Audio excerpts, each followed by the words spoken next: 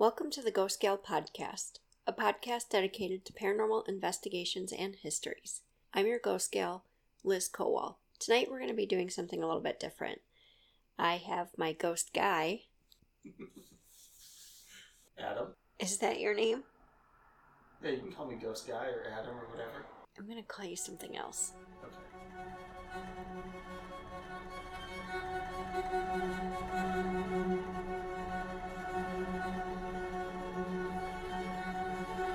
Welcome to the Ghost Gal Podcast, a podcast dedicated to paranormal investigations and histories. I'm your Ghost Gal, Liz Kowal. Ew, is that a bug on our wall? Where? That green thing. Recording that part again? God, that flew at me. It's just a moth. Oh, okay. I don't like bugs. The hell you say? I didn't even wake up Meredith or Eugene. They're used to your overreaction? Ready? Yep. Okay. Take 4,000. Welcome to the Ghost Gal Podcast, a podcast dedicated to paranormal investigations and histories. I'm your Ghost Gal, Liz Kowal. Today we're going to do something a little bit different. I'm here with my husband Adam, and we're going to be talking about the legends of the Melonheads. Okay, so starting off with the history of the Melonheads, they are patients from either asylums or hospitals that suffer from hydrocephalus or water on the brain. And there are legends around in Michigan, Ohio, North Carolina, and Southwest Connecticut. The legends in all of these states have similarities, that they were either tortured and abused, medically experimented on, mistreated, the hospital lost funding, but some sort of tragedy happened in the asylum or hospital which caused the patients either to be freed or they fled into nearby woods, which they then became feral, and some of them became cannibals.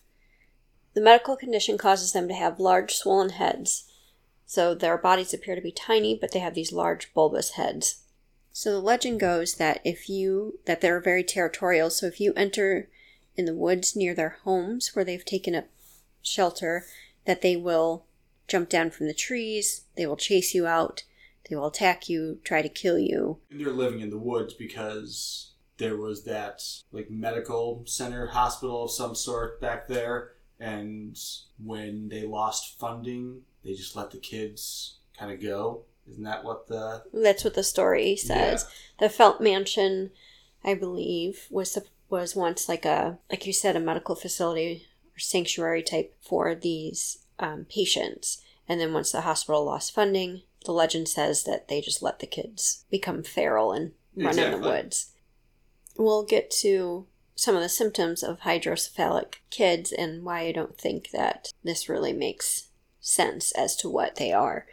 So I guess that being said, I know we've never actually been out there or anything like that, but that's where the legend comes from. But there's obviously something, I don't know, is there something that's making people think that is the case? Is there a chance that there is some sort of spirits or something like that in those woods? Mm-hmm. That, are being misidentified? Misidentified as Melonheads because of the lore and everything. Right. And it's also, if they're in Michigan, Ohio, North Carolina. Yeah, I thought maybe Indiana, but maybe that's just because it's regional. Would it make sense that there's all these hospitals that all lost funding or... it could. I could see that making at the same time. Well, I guess it depends on, if the government decides that we don't want to research, we don't want that anymore, no more research on that, particular type of ailment, we're just going to cut all the funding for all those hospitals, right? Yeah, I guess so. But is that, it'd be interesting. I didn't really research what it was for other areas, just for Michigan, if that's the same legend, from this, everywhere. Yeah. I'm sure they probably have some different stories. And this one says that they're in Connecticut too. So. Oh, really? Yeah. So I'm curious too. I mean, if that was part of the reason why the like idea of just letting them go came from, like, was like this area, like Michigan, Ohio, would you say North Carolina, and where else? South Carolina? No, this one said Connecticut. Connecticut. Oh, Connecticut. That's weird. Because I was thinking, like, if it's all in this one area here, which I guess Connecticut's still, I mean, it's East Coast. But, like, if everyone in the country came to this one area, like, these few areas right here with that ailment, and then everything got, all the funding got cut. When did the funding get cut? It was before the 30s because I think it said it was like a seminary school in the 30s. Okay, because that's what I was wondering. I mean, like, Great Depression type stuff. I mean, like, could people, like, not make that trek to come pick up their kids and everything like that? And that's where that, like, idea came from, that they just, like, let them loose because people couldn't come and claim their kids. Oh, yeah. I mean, like it's because, I mean, you don't hear about the melon heads and stuff like that anywhere. I mean, maybe you do. I haven't. Out west, I mean, it's all here, and then, like you said, Connecticut now. Yeah. But just, I mean, like, there's got to be, like, some, there's always that, like, kernel of truth to it in there somewhere. It just depends on what it actually is. Right. Well, and some of these stories, so they all talk about the melon heads originating from some sort of hospital or corrupt doctor. Yeah. So the one in Ohio said that the doctor was making their heads even larger by injecting even more fluid into their brains, which I'm not sure what he was doing. Yeah. Performing scientific experiments, causing their hair to fall out, their bodies to mutate. But then the children murdered the doctor and set fire to the orphanage, which led the children to live a feral life in the woods, becoming cannibals. So there's that same, it seems to be they all have that common link. It's always a very, very similar, like you said, like doctor, hospital. Yeah. Somebody becoming corrupt or losing funding. Yeah. And then the children being released or escaping to the woods and becoming feral, and some becoming cannibals. So, they're said to be very territorial. So when people go out in the woods looking for them, that's when they attack. So here's why the hydrocephalic theory doesn't work for me. Some of the symptoms of hydrocephalus are headache, blurred and double vision, nausea and vomiting, problems with balance, slowing or loss of developmental progress like walking or talking, vision problems, poor coordination, difficulty remaining awake or waking up, sleepiness. With all of those cognitive imbalances, there's no way for them to actually, like, physically function as feral beings that are going to chase you down and attack you, like take down grown men and women. Even if there was a pack of them. Yes. Yeah. So I can't really see them being that coordinated enough if they have difficulty walking and talking. Exactly. Well, I guess the talking doesn't matter. You can still attack somebody if you can't talk. But if you have difficulty with balance... Yeah, like motility in general. I mean, like... How are you going to chase somebody down? So that's why that theory doesn't really work for me. Not to say that there aren't melon heads. Maybe there's some sort of alien beings. But even then, I mean, like, so what makes those areas... I mean, is that like another, Point Pleasant type thing?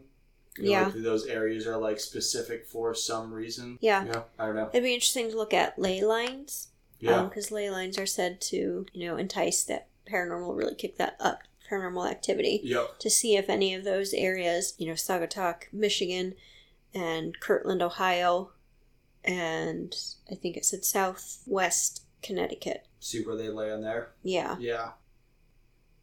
What do you think the melon heads could be? Maybe nothing.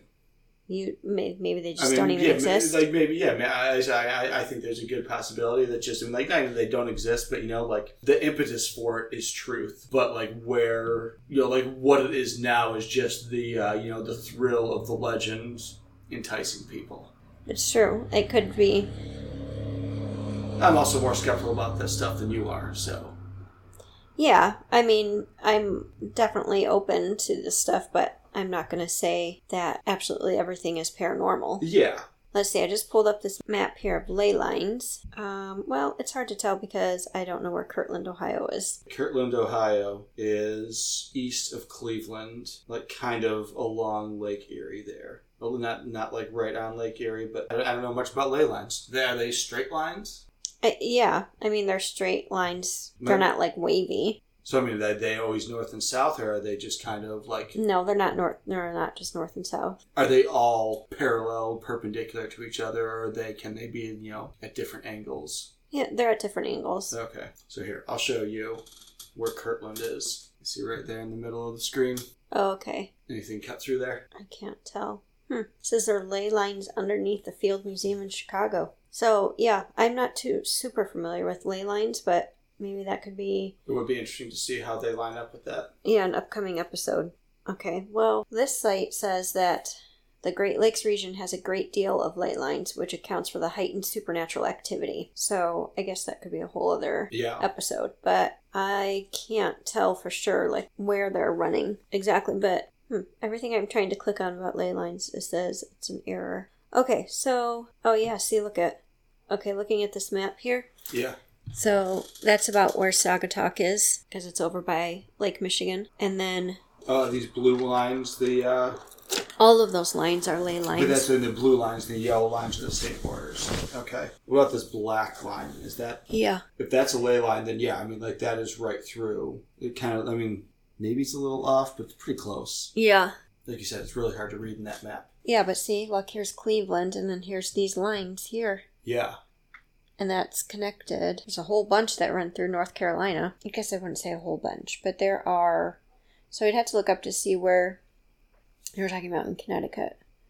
Or, excuse me, North Carolina. Yeah, and there's some that run through Connecticut. Interesting. Okay. Well, that could be one theory, and, we could be totally wrong on all of that, but I wanted to see where that went. Well, especially, too, just thinking, like, we're talking about ley lines and everything like that. I don't know how all that goes, but, I mean, like, if you're looking at, Point Pleasant, West Virginia, and then, North Carolina, Ohio, Michigan, I mean, it all kind of is along some sort of line, whether there's a ley line or not. I mean, there's something there. Yeah. I feel like when we did an episode of the Paranormal Pop, we interviewed somebody and they were talking about ley lines. But I feel like that was like way back when I first started because I remember talking about it a little bit. I wonder if I have notes still. Okay, well, I don't have it in here, but... Okay. It does sound familiar. I think I remember you mentioning something about that at some point. Yeah. Maybe I'll message Brian. And honestly, the only thing I know about ley lines is... When I was a nerd in high school, I used to play that. When you were a nerd? Or you're just saying... When I was a nerd in high school. Okay. I used to play that role-playing game, Rifts. I've never even heard of that. Yeah, but whatever. There was ley lines and stuff like that. But I also don't remember you in high school. We're not going to get into that now. Okay, so this is Southwest Connecticut. Yeah, so it kind of seems... Looking through this... They all have similar stories where they were... Some kind of tragedy happened at this hospital or facility that was housing these patients. Because the one in Connecticut said that the hospital caught on fire in an insane asylum in the early 60s. Yeah. The patients took refuge in the woods near Fairfield County and New Haven County, so you could look that up. Look. Yeah, gross. Well, it's just saying their deformities being the result of cannibalism and inbreeding. Fairfield, Connecticut is... Well, yeah, Fairfield County. Would you think Fairfield City would be in Fairfield County? You would think. It is. Okay, good. Well, maybe. Well, see, and this is the other thing, too, is they're saying that these hydrocephalus patients hang out in the trees. So, if you have balance issues and can barely walk, I doubt you're going to be climbing any trees. I don't have any of those things, and I can barely climb a tree, so I concur. You do have balance issues, but not medically induced. Yeah. Okay, so let's just wrap it up. What cryptids and legends are we going to do next? Next, we will do for sure the Dogmen. I would like to talk about maybe the Paulding Lights. Paulding Lights would be good. Yep. I definitely want to cover Mothman, even though that's not related to Michigan. Yeah, it's still really cool, though. Yeah, I'm interested in that. And I think coming up, maybe not quite yet, but soon we should do the Nine Rouge. Yeah, and all the festivities and everything around surrounding that in Detroit.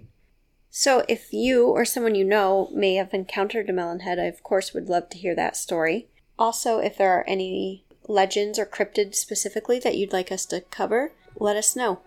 I hope you enjoyed this mini episode. Remember to follow me on social media. If you're enjoying the podcast, please remember to rate and review so other people can find it. I'm your ghost gal, Liz Kowal. Thanks for listening.